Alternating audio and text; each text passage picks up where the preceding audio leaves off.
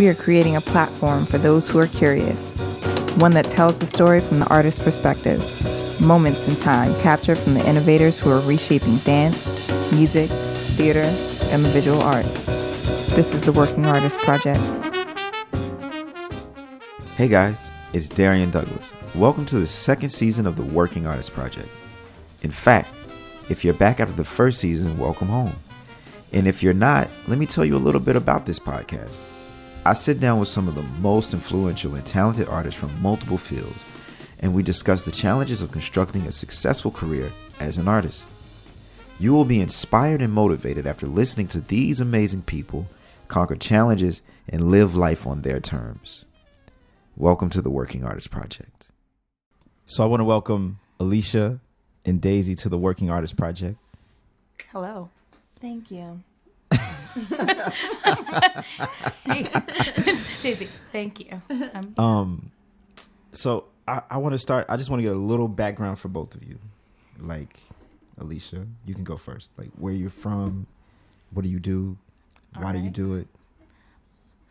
Okay, that's a lot. Not really, but so I am from the Twin Cities in Minnesota, and I am I'm a pastry chef by trade, a chef, cook, food lover by life. And right now, I've worked at a number of places. I've moved to New York just to pursue food and find a home place around people I love. And further doing that, I currently am sort of taking some time to sort of change up how I explore food and operate that in my working and creative life.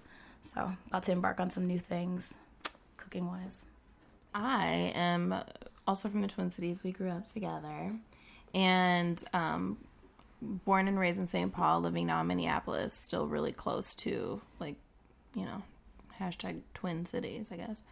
And so my mother is, I don't think she would call herself an artist, but she was always painting and drawing and stuff when I was growing up. Mm-hmm. And that was just always something that I loved and that came natural to me. And I've always just had like a paintbrush in my hand since I can remember. And I used to always make books and and write and draw and like want to express myself. And I don't know, when I decided to pursue that professionally, that was a big step for me because it wasn't something that I think that it's definitely not something that like you're, that you make a lot of money on necessarily, but I was like, this is something that I think I'm, that I'm passionate about, that I wanted to do. So it's definitely not like my primary source of income right now, but it's something that I'm finally able to dedicate the majority of my time to, which is great. Yeah, man. Yeah. That's dope. So the two of you guys, you met in Minnesota. Yeah. Mm-hmm. At church when we were in first, second grade. Oh, man. Our dads actually went to high school together, and just by chance, we happened to be in the same church because there's literally not that many black churches in Minnesota. We all know each other. Baptist. Yep. Back in the day. Shadrach. Yeah. Just like that. That's great, man. Yep. So I want to get right into this and talk about some of the challenges you guys face and have overcome as creatives, and more specifically as women of color or black women, and also being creatives. And how do you like move shit around so that you can find your space and like make it work? Mm-hmm. So I think that it's really important to, we were actually talking about this when you were talking about coming to New York and having a support system and a network. And I feel the same in Minneapolis. I have a really, really dope community out there. And a lot of it is people that I met in college, but I would say most of them are people that I met after. I think it's just important to be meeting and conversing and connecting with like other people, other black people, other creative people. I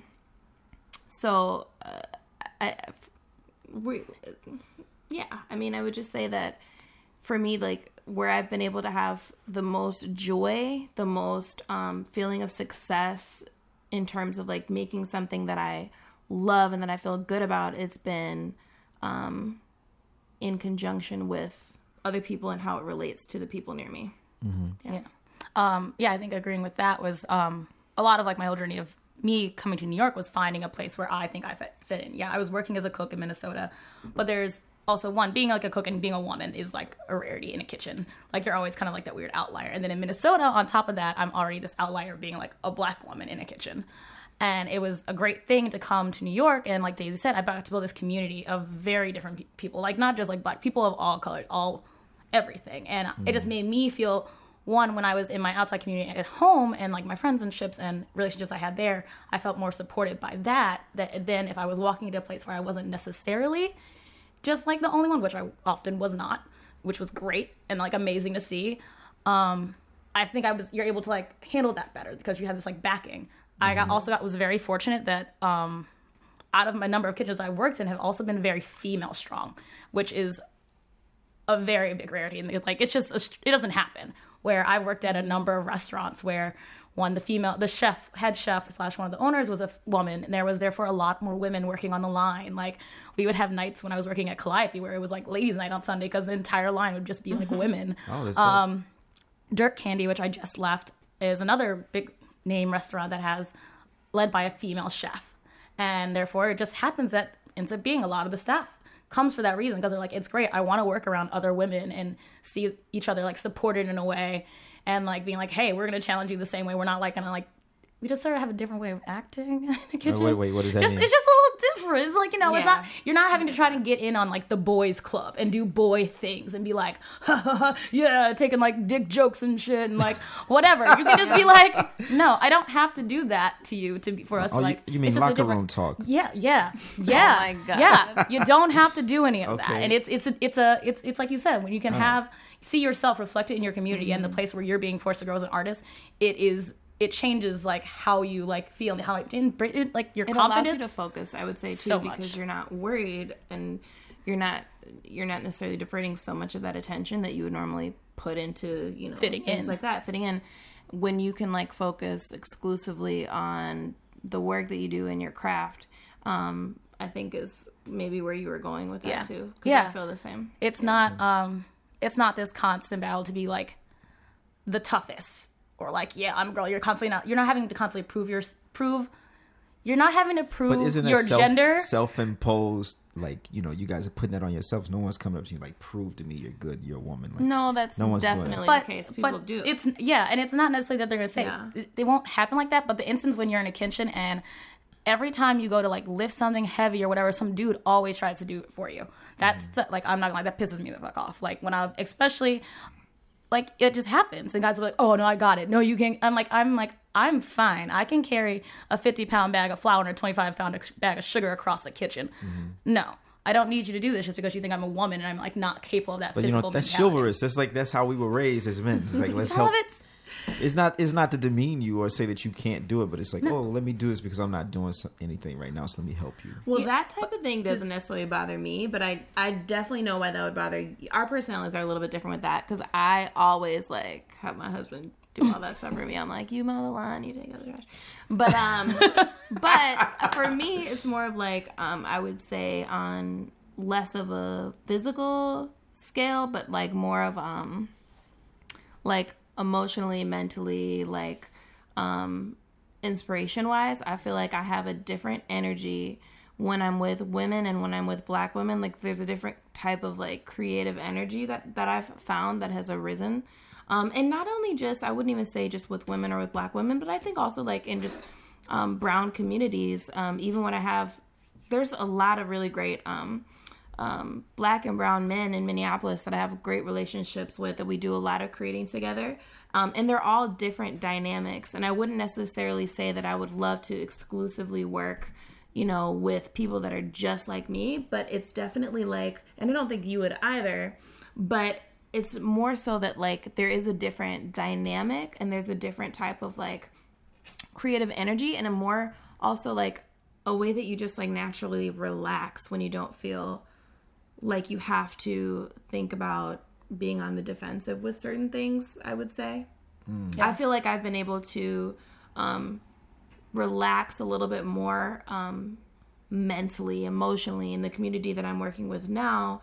I'm working on a really cool film series with a buddy of mine, and well, a few buddies of mine, but a buddy of mine wrote this film series basically in relation to how Prince passed, and like these 3 girls growing up in Minneapolis after Prince died, and like what Prince meant to them, and like all these different things. And it's just this different energy that's really dope, working with mostly like brown women. It's crazy. I've never like felt anything like it before. Yeah. It's so dope. we need to, separate men and women like in the old times. No. It's just like more so like it's cool to, Right. it's cool. It's cool to be able to experience things like that, and to have, in the same way that I would say it's important to have like spaces that are dedicated to like people of color, where you might have sometimes spaces that are dedicated to people of color where you may not want to have white folks around for, so that you can have a certain way of like relaxing. It's in the same kind of way, I would say. Yeah. And not to say that you would exclusively want that all the time, but like to have an opportunity. It's different. So check this out. You guys seem to be very intelligent and have strong family backgrounds. You know? So I want to know, did your parents give you any like words of wisdom that you now live by? And if so, I only want 2 of them. Don't go down the whole list. Like two things that your words, parents told you that like affects you now today, and you're like, you know what? I still follow those guidelines, and it like really keys into the success you've had so far. I would say like definitely hard work and perseverance, and like not quitting, I guess. And I guess that's like all kind of the same thing. But my mother is an immigrant, and she's a Chilean national, and she's now, American. And then my dad's from Mississippi. Me too. Dope, dude. Jackson. Canton. Oh, that's right down the street. Yeah. And then my dad came up for high school, and that's where our dads went to high school together. But yeah, like, both of my parents had very, very humble backgrounds.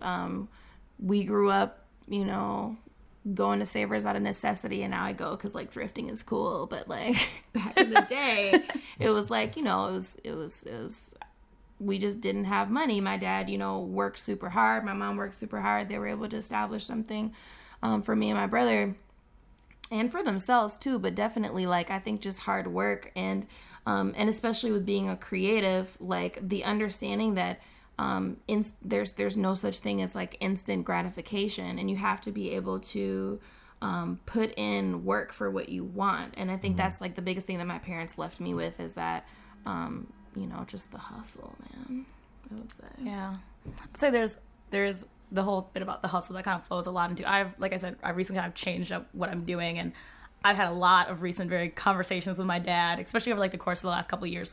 Things have gone on with my job, and there are always people who I like come back to and talk, and I'm like, so what's going on? I'm like, well, but they've always I think they've always told me that I have the skills within me to do kind of anything. Like, it's there, like, no matter what. They're like, you've got this, like, you just don't hold yourself back. I think was also a really big thing that was told to me, was that I like, I know my own personal kind of faults and things. Like, I kind of tended to be like shorting myself a little bit. My dad's like, no, you know what you're doing. Just go out there and show it. Don't let anyone ever tell you that you don't know it and you don't have the skills, because it's there. And also, I think in a way, they've also given me a lot of flexibility. Like, though my parents, like, as growing up, they were always the kind about, like, make sure you're getting great in school, this and this. And at the time, they seemed much more tough and strict on me, like, following these lines. And I think now, as I've gotten older and we talk about things, I think it was a way of preparing me to be like, you can now choose. Like, I was set up to be able to choose and follow my own course. And whether it be sort of, I don't know, different and off, like, the path of how everyone tells me to go, it's cool. And my dad's like one of those people to like talk to him recently who's like, I did the same thing, except for I was like 45 years old with 2 kids, and I'm like, why am I going to go and leave this job that I was working at, and it seems like I should be doing this. And he talks to me, my parents are both very spiritual people, and he's like, no, I sat down and prayed and was like, God, but like, what am I doing? And shouldn't I have this? I'm worried about what next thing is how am I going to be able to take this step and go here? And if I should get my MBA and I want to do this, and how do I do that? He's like, all I just had to say was like, just ask, and it'll be there. There will be a way. If that's what you need to do to like be happy and like follow your heart and your art, then that's what you need to do. this is kind of a sensitive topic, but Oh no. do you guys consider yourselves feminists? I plead the fifth. I'm just kidding. I would say that I do. Why? Yeah. Because I think that a lot of people misunderstand feminism and misunderstand the goal of feminism. And a feminist is really just anybody who believes that, like, men and women and people who may identify as, anything else really all deserve the opportunity to be treated and live life equally. Yeah. Except for taking out the trash. Except for taking out the trash. I stand by that 100%. And mowing the lawn. But that being said, if I was a single gal, I would have no problem doing that. But Yeah. Well, you wouldn't have a choice. I wouldn't have a choice. This I'd is have true. to do it. But This is true. I'm thinking about how there's all the recycling I got to take out in the morning before I leave the house because I messed up. There you It go. doesn't change. But I think that really what it is just, I think people just really just misunderstand the notion of feminism, think that women want, more than men in feminism. It's just like, women in power suits that like are stomping around being like, men suck. Yeah, but I think they put it into like love a sort of being men. like a men hating thing, and I'm like, it's Yeah. not about that at all, It's because that wouldn't mean equality. That means someone is being put down, and that Yeah. does no good for anyone at that point. Well, it seems like sometimes men need it to the issue to be about them when it's not about them. Yeah, it's So not like, about them at all. actually, Yeah. this isn't about us. Quite so true. it's like It's not about you. Yeah, that's how I feel. At least it's not Yeah. about us, so it's not threatening. Yeah. You know what I mean? And everybody should feel and be treated equally. Yeah. No matter what. You know what I mean? Yeah, it feels. I feel you. I think that within feminism, there's a certain empowerment for everyone, no matter what gender you are. Like, we all came from women. Like, we have mothers, we have Speak for daughters, yourself. sisters, sister friends. Like, was made I don't in a petri understand dish. how you can live your life and have women in your life and not be a feminist. Yeah. Yeah.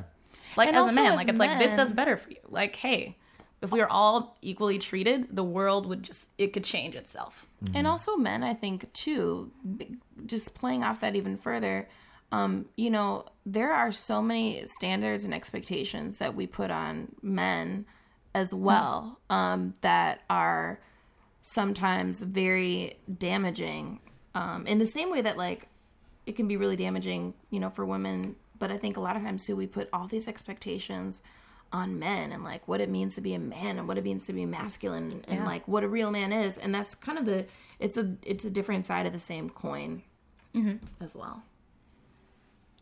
Yeah, you're right. I agree with that. Now, why do you guys think that black women are more successful in university than black men? Gosh. What are you doing that we not doing? What's the problem?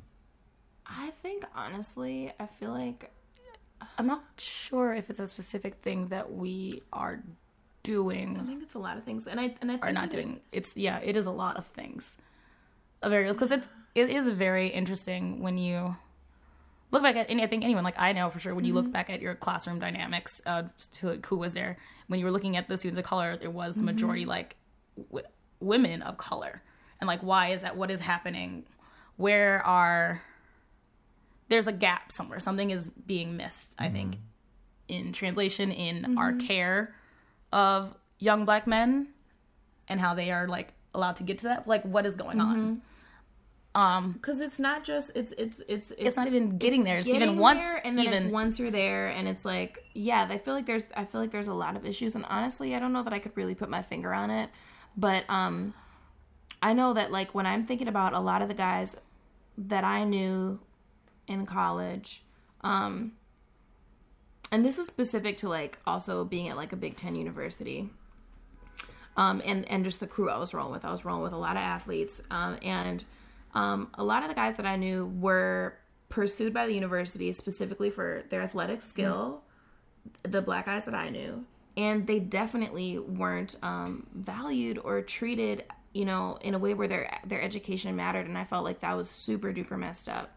I saw a lot of them get pushed into certain majors just because it was like, easy, and then there were definitely many that decided to pursue other things, but it was always like, man, it was like they were treated like workhorses. Yeah. And I felt like that was, it just made me feel so weird. I feel like that's a lot of what I saw coming out of high school from like Edina, like where I went to school. I went to this different high school and shit, but the school I went to was majority white. Like you knew every black person because there were only maybe 15 of us. Okay. But like seeing that was like the same thing. It was like people were just kind of like automatically put onto like this path. It was like, oh no, we're gonna just push you to this easier thing. My parents even experienced it with me as like a child, like them wanting to put me into like more advanced classes. They're like, oh no, we can't put her there just because they don't know anything, despite the fact that they like have my grades from previous schools and can test me and see what she's doing. But we're like, oh, so that's what you're about. Yeah. And it's like that same thing. I didn't see it as much. Lowering of expectations is what it is. I feel like it's part of it. I wouldn't say that's all of it, but I would say it's a lowering of expectations, and it's in this, I feel like, for specifically to the very specific, and I'm talking very specifically, I think, about Black athletes, because I feel like that's a big part of like what universities, they're like, we want more diversity, so we'll get some brown people in on the team. But I think that like the way that those students in particular were treated, just speaking to my own experience and the friends that I had, it was definitely like they were really just being used by the university to like bump up their creds of like, we have a lot of black people, we're winning games, we're this and this and that.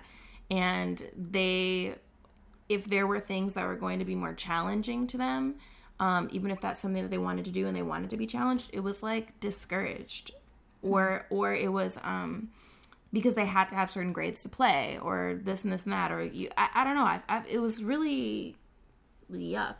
And then there's also the fraternities and sororities, and I think that there's a lot of community that's built with that, but I think also there's a whole that misses out on an entire tradition section. And I feel like for me, so one thing I saw a lot of, like you're about to talk about, I think, is community within universities, and there were a lot for when you saw like black people or people of any color, like it was those groups that were there to support you were like your fraternities and sororities, and I think outside of that, or outside of being an athlete, there weren't many other like groups to be like, hey, here are some other people to be like, we are as a community going to encourage each other to go further, to get beyond these like goals and lines that people are setting in front of us, of this like not higher standard that we should be able to do any of these things and whatever it is you want, not just fit into this one little box. And I would say I had a different experience in that just because I was at the U, which is it's such a large university that even though like it was a small percentage of folks that were black,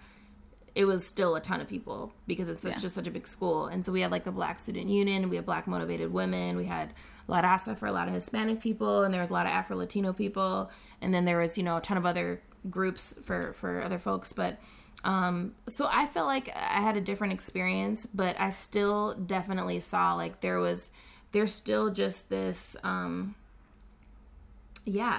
don't know, It's there's just still a gap, and I think that there's a difference in the way that black men are treated within the system and within the university, for sure. Definitely within like class, like, and the school I went to was like overall very widely diverse, and it was a small school. Johnson Wells, when you were in classes, I went to school with basically the same people all 4 years. Like I saw the same faces, but you can even tell in the dynamics of classrooms as to how people were treated and like who you saw in your class. And once we got past like our like associate's degrees and whatever, and you're like, well, who is now into like the 4-year programs where you have to apply to get in and stuff, and you're like, well, where did people go? Like who's like, oh, I didn't make it into this class because like no one talked to you, because maybe your mentors, who are the people who are supposed to be your mentors, I don't think, maybe not like actively racist, but like they don't know how to approach people who are different than them, and how to be like, I'm going to form these relationships with these students and sort of cross that barrier, which I think maybe that is the gap that's being like missed. The absence of black teachers, black male teachers, and black male mentors, role models,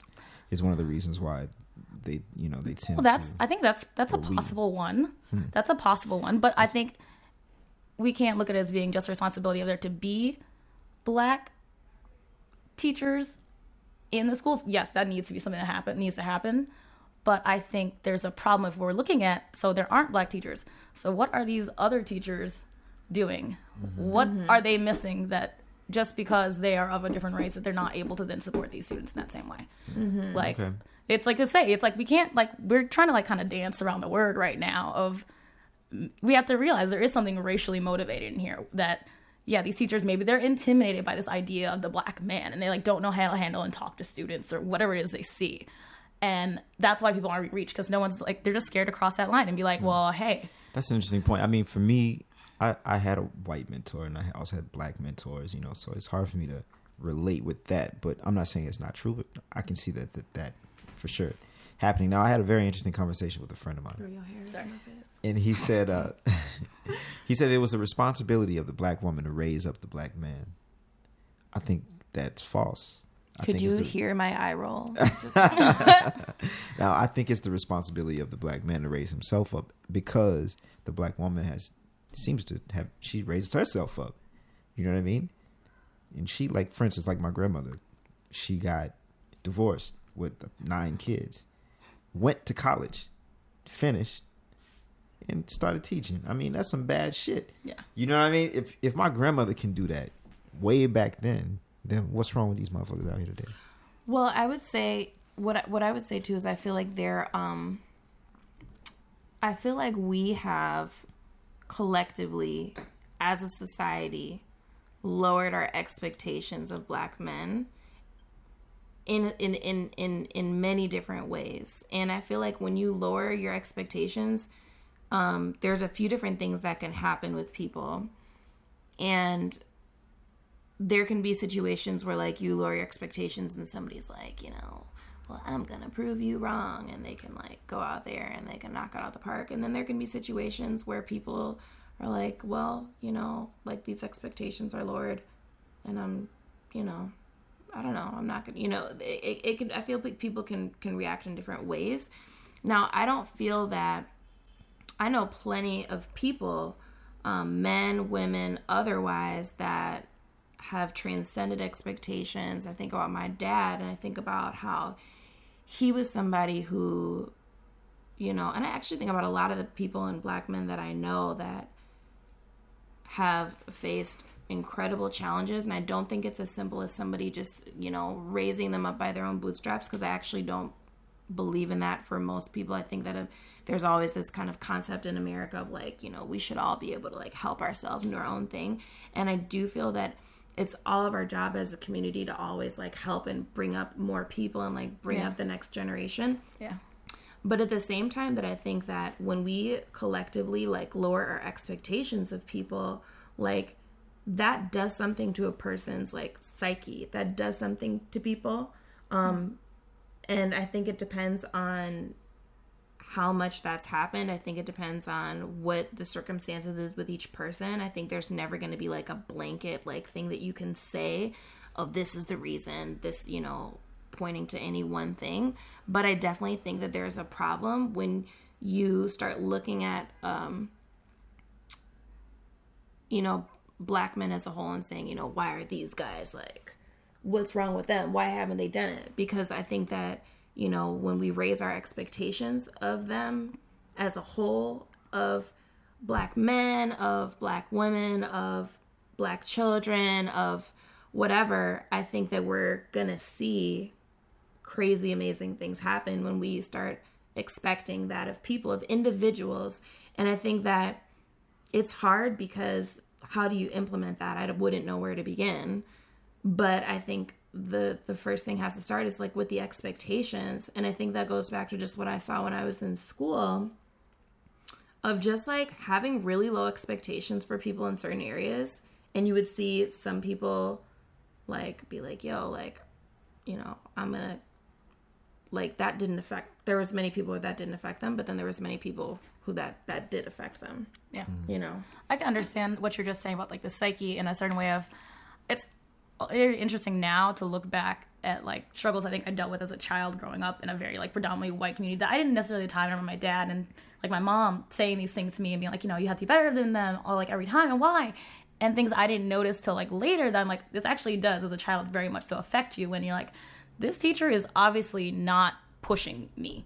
As a very, like, I was not bragging or anything, but, like, I was a very bright child and I knew what I could get away with and how well, like, I'm like, it doesn't take me that much work. And these teachers who were like, oh no, like, she's just doing so good. She's doing so good for, like, what she is. We're so surprised. And it's like these lowered expectations that, like, I think in a certain way it contributed to certain habits I may have, or like how I think I saw myself, and like it's just kind of an interesting, weird sort of reflection to notice. Like that is what you're saying. Like expectations that we're setting for people aren't the same. It's like if we're looking at you're saying about feminism, even it's like we're just creating an equal playing field. We should all be held to the same level of accountability, which I guess in a way is almost agreeing with we should be able to pull each other up. You should pull yourself up by the bootstraps. So why can't they get it together if women can get it together? And I think the problem with that is sorry. No, you want. I think that problem with that sentence is like there's a good part of it and then there's like a bad part. Everyone thinks this whole pulling yourself so by your bootstraps is automatically like kind of a like rude thing to say. Well, why aren't you getting yourself you're together? Assuming that people already are on the same playing field, exactly, and people are not. And I think that's something also that needs to be acknowledged is that like I don't like the fact that it ignores the importance of the community. Like you're taking accountability out of like maybe people need someone else in their lives. Like I'm sure your grandmother had other people in her life who were like, here, I'm going to encourage you. Whether that be like, you know, just aunts, cousins, family, your neighbor next door. While you go to class. Yeah, like the church, like. Right, for sure. These things are there, and I think we tend to ignore that. And I think when we're approaching the problem of like, let's say like why are Black men not performing and doing as well in the university system as Black women, I think that's why we're ignoring two parts of it. It's like she said, we can't just say it's like one thing. It's this two parts of these expectations are not being set correctly or like applied, and then we're not creating a community or a support system. Right. I think it's both. It's both things. Oh my God, you're right. It's both things. We have to have a better support system, and we also have to have higher expectations for people. And I think also you can't have that doesn't mean that you have to have the same expectations, because, you know, there are differences in communities and in things, what's important to people in different communities and just things that matter to different people. Yeah. And you have to acknowledge those differences, but that doesn't mean that you should expect less. And I think by less, we shouldn't expect a lack of achievement is what it is. We should always expect a high level of achievement. Maybe that means that, okay, so you started off the year reading in different reading at like a to C, achieve right? Those things is what it is that different people might need different kinds of support to achieve the same thing. And it doesn't necessarily mean that somebody can't achieve something. It just means that there may be different kinds of support than what you're used to giving. And I think that that's what's lacking, is a different understanding of maybe different types of support that might need to be given for different communities.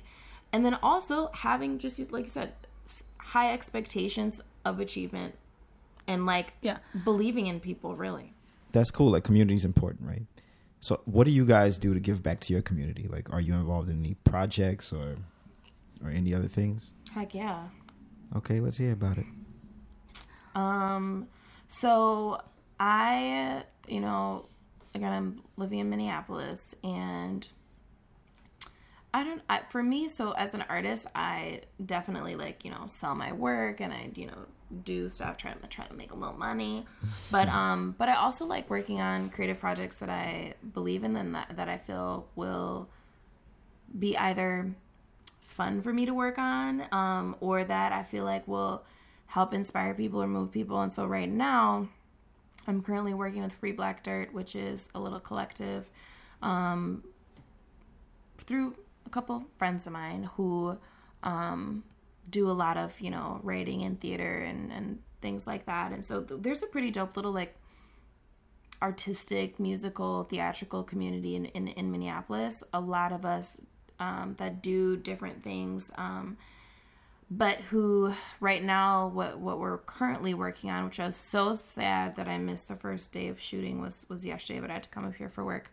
But basically this commemorative kind of like film series about Prince and like what he meant for people in Minneapolis, and about what it means to be like a weird Black kid, and like fitting in, and like all the different things that it means to be Black and brown and mixed, and the different kind, you know, diasporic, and like all the different kinds of like beautiful people and different kind of ways that Blackness can express itself. And really, I mean, honoring Prince because, you know, we're super, you know, Minneapolis out here, but also just what he meant really to the world and to people who didn't feel, brown people who felt like they didn't really like fit in anywhere, who felt like they were different, and what Prince inspired with them. So that's a project that I'm working on right now. That's like, you know, faux free. And for love, you know, for love of it. And and great. It was something that it was with some people that really inspired me that I think do really good stuff. That's amazing. Yeah. I think kind of one of the things right now I think is part of what I'm trying to find again while working in the restaurant industry, especially in New York. It can kind of be very isolating. You get caught up in sort of this whole, I don't know, like almost very media driven like hype thing. And I think I'm trying to get back to a place. I've definitely worked at a couple of restaurants where I really felt that we as a team were doing something with food that was imaginative and creative and like, I think affecting like the food community of like, for like going and creating those relationships with like farmers and chefs. When I was at Contrada, like it was just like an amazing feeling every day. Oh God, okay, here comes the guy with our pigs every day. And like sort of feeling those connections to the people and to where my food's coming from. And I think that's one of the things I'm looking forward to getting more back to right now. As far as other things I do is I always try and support. A lot of my friends are like artists outside of my own study. So I think that's been the great thing about coming to New York. Like I've also been able to really form this great just crew of people who do all sorts of things. And I'm always out to be like, okay, hey, so-and-so maybe needs me to make some cookies for this event that they're doing. Or like my sister doesn't like a theater company. And I'm like, okay, yeah, I can volunteer and like sit here at a table one day. Oh, okay, maybe. Right. Yeah, if you really need me to, yeah, I can be the one to hold down the grill this night. It's fine. I can make it happen. And just, I think there's all these like little things of supporting the people who I think I have around me who are, I think, doing much more for the community at whole than what I maybe am currently in my life. So yeah, that's great. Yeah, community is like really important, especially for us brown people. We need to like support each other. So do you have something to say? Oh, I just said hashtag community. Oh, hashtag. So for you, everybody can't see, this podcast. So you may have to say hashtag. You might have to say it, but some of my listeners, you know, but you know, it's on YouTube too. So, but anyway, what have you learned from creating? You know what I mean? Like, have you been influenced? Like, you know, have you had any like life-changing experiences from creating? And if so, like, what is that? And how does it make you feel? Yes, I think that definitely, like, because more than anything in terms of like my art, I would identify myself specifically as within the realm of like visual art. I would say that I am a painter, and I feel like I had this professor, David Feinberg, in college that really like, it was a dimensional painting class, and the dimensional painting was all about like painting on basically on 3-dimensional surfaces and like challenging like your view, basically like challenging your views on kind of painting as like a 2D art form. And like, and I still do a lot of 2-dimensional paintings just because a lot of people want to buy 2-dimensional paintings, but it really challenged me and it kind of opened my eyes to something in terms of like limitations for myself, and kind of just all these limitations that we might see and not even realize that we're seeing it and that we're placing these limitations on ourselves. And so I feel like that helped me, and it's not something that I could say that I can like put my finger on like all these specific things, but I think it really freed my mind in a way that I didn't expect it to, where I was like, it was weird that it really like blew my mind so much that I was like, you know, we were painting on tables and we were building structures and painting on them, and I was doing all this, you know, I was working on this Voice to Vision project that he does every year with like survivors of genocide and Holocaust, where we would help when I did this internship with him, where we would translate these stories of people into visual art and visual pieces, and just it made me think about art in a different way, and it therefore made me think about life in a different way, and the purpose of art, and like the purpose and how you can create anything. And it wasn't just about like creating art, it was about like creating anything in life. I feel like it kind of just opened up my mind in a way. So that was pretty cool, I guess, to answer your question. Yeah. Cool. I think for me, one thing I've I just kind of always thought is that for me, cooking is like a form of meditation. So it's always kind of been that thing that I do to kind of bring myself to a center, to maybe, which in then terms brings me to like certain revelations about my own life. And like, even the point of where I figured out that I was going to want it to be a chef was I was literally in the kitchen. I think I was in like 6th grade. I was making something, a pot pie, something I decided I was baking that day. I was making for dinner, and I just suddenly was in this, like, I was in the process of like taking something out of the oven, and I was just like, wait, this is a job. I had for so long decided that I didn't want to grow up because I was like, well, that sounds horrible. And I'm like, well, if I do, I'm gonna have to figure out something. And it just came to me. It was like, oh. And even now, I think it's now come a step further where I'm able to put into words, like, this is this act of meditation. It brings me back to, like, I'm not necessarily, when I'm cooking, always being like super creative, but it gives me a space to kind of work out my world and how I see things. Recently, I understand that when I'm not cooking, it's like I'm not practicing. Like, people talk about practicing yoga and meditation. It means I'm not in my practice. So I'm not thinking about my life, about my choices, about what I'm learning. I'm not processing, I think, if I'm not actually cooking and taking that time to do that. Wow, and that's it's interesting to realize that those are two different things for me. Like, I can be at work and I'm working. Working is a very different thing. It's a sort of forms emotions that I sometimes am just like doing, and I'm like, I got to get through things. But the act of really cooking and just going through the steps and measures of, like, when I'm in my kitchen and I am like deciding what order I'm going to put things into a pot and pan, things come to me. Like, the other thing that recently came to me was, as I'm trying to look for what my next jobs are going to be, what my next choices are, is I need to fill in gaps.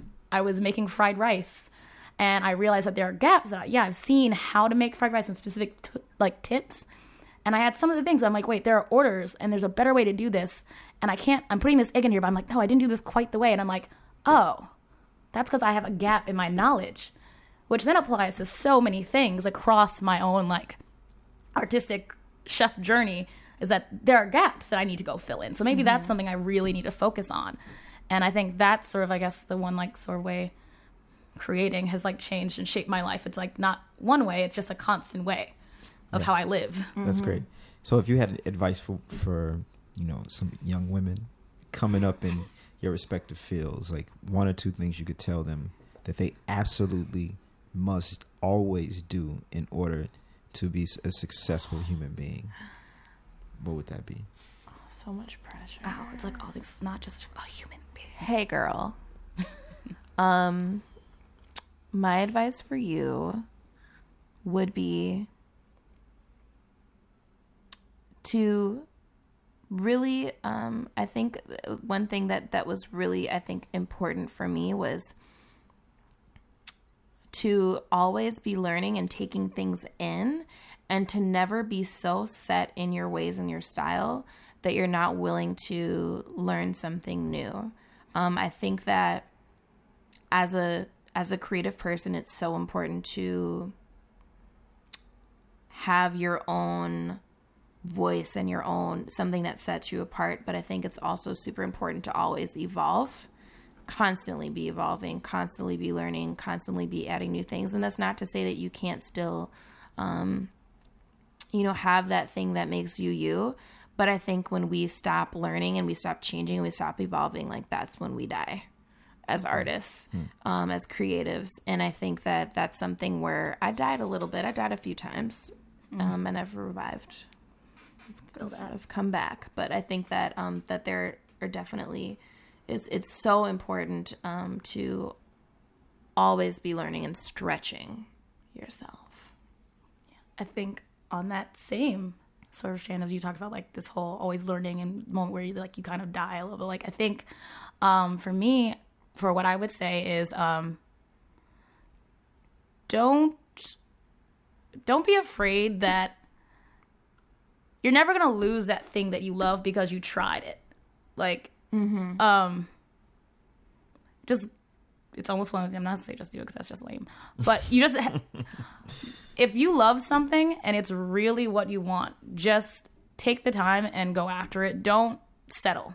Like, never settle. Just never. Just say that it may hurt a lot more and it's going to be a lot scarier than doing that thing that you're like, oh, well, I'm kind of good at this.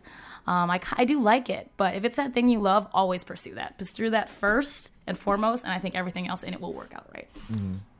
Jim Carrey had a really good quote for this that I thought was very inspirational. Okay. He said something about basically like you could fail at anything and people are miserable every day doing things that they hate. And it's like you might as well try that thing that you love, and you know, even if it's not doesn't come out exactly as how you thought it would, even if it, you know, it's so much better like if you're gonna fail at anything, fail at the thing that you love. Like people are failing every day at things they only kind of mediocre like, absolutely hate or mediocre like, but I mean sometimes things they absolutely hate. So it's like, man, give it a shot. Yeah. Do you give your gift room to change? You know, like for me personally, like, you know, like over time, music, the meaning and the importance of music in my life has changed based on my life experiences, you know, like being divorced or, you know, like I've been through a lot of shit, and like it just, now it's music where it was my God. Now it isn't, because I have a different perspective on life. Have you noticed that has happened for you also? I would completely agree with that. Just given my current circumstances,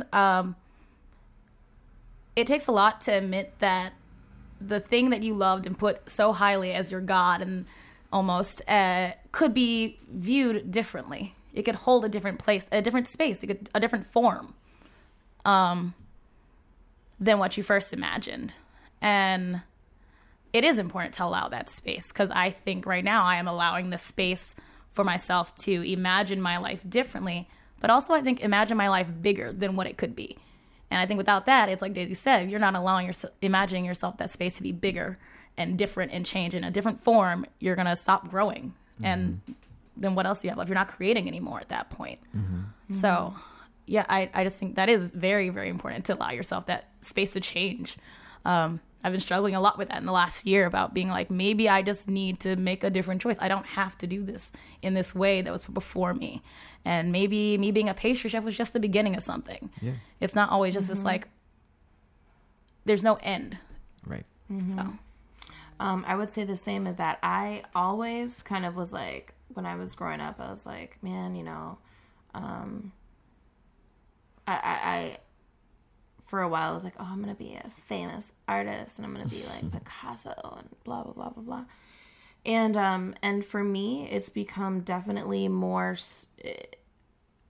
I'm very selective on the projects that I take on.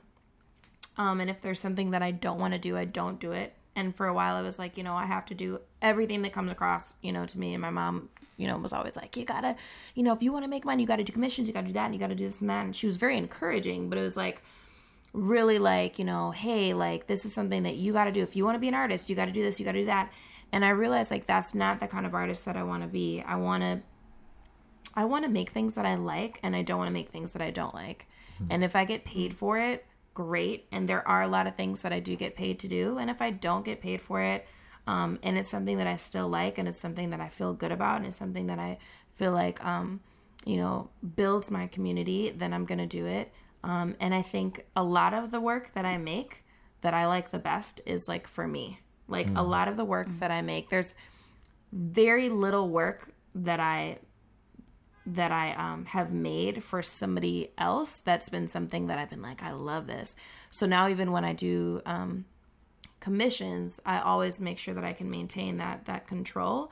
And I never do anything just for the money anymore. And if I don't make another dime off my art ever again, like I would be okay with that if I could just do it for myself. Wow. You know, and I think that's really important as a creative person, is to not get too caught up in like, you know, what you think that you have to do to be accepted by other people. Definitely still challenge yourself, still grow. You can still be a creative person and make money. I think we're both, you know, testaments to that we have been able to survive professionally, you know, do these things that we love to do.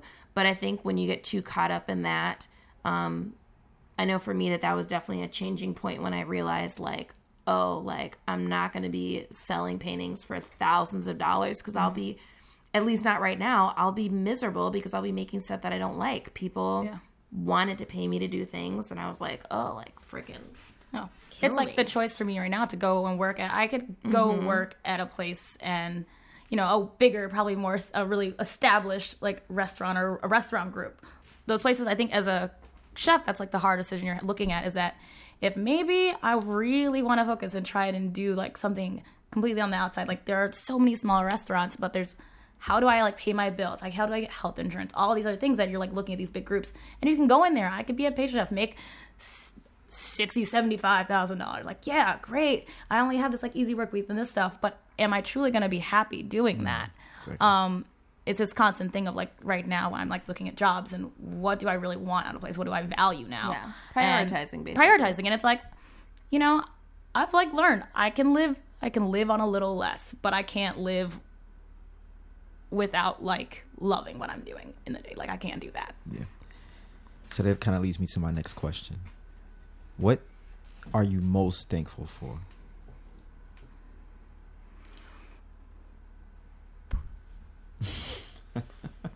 I would definitely say I'm most thankful for the people in my life that I think support like me and what I do, and like the people that like buy work from me that are like diehard fans.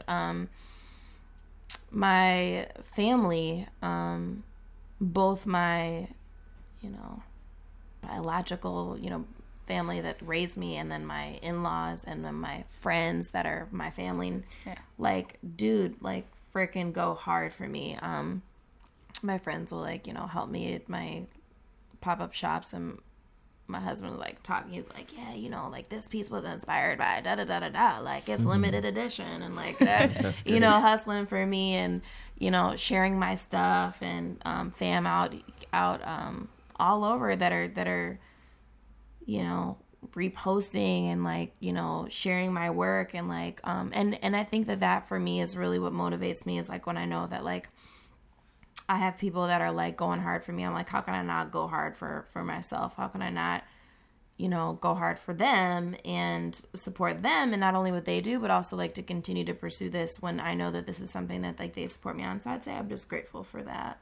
That's beautiful. Yeah, I agree with that. And I also like, obviously it's just like, well, my friends, my family, but I think part of a lot of what I see is just like the inspiration that comes from my friends and family, which like it keeps me in awe, I think, like constantly. Like I'm in awe of Daisy. I'm in awe of like Darian, and like all of like these people who I think maybe it's like just happens that I've managed to come into my life and just be like just this form of inspiration of watching people who are down about achieving their dreams and going after what they want. I'm in awe of my parents, my dad, who's like about almost 60 and is like, well, I just like love my job because I'm gonna go pursue like opening like a grocery store chain that's about addressing like food deserts, because here I've never ran a grocery store, but I believe in this thing. And just being in like awe, like that awe, and having that in my life, that inspiration, I think that's something that I'm constantly every day. I think I like look around at things and people, and that's just a general feeling of thankfulness for me. True. When you see somebody else like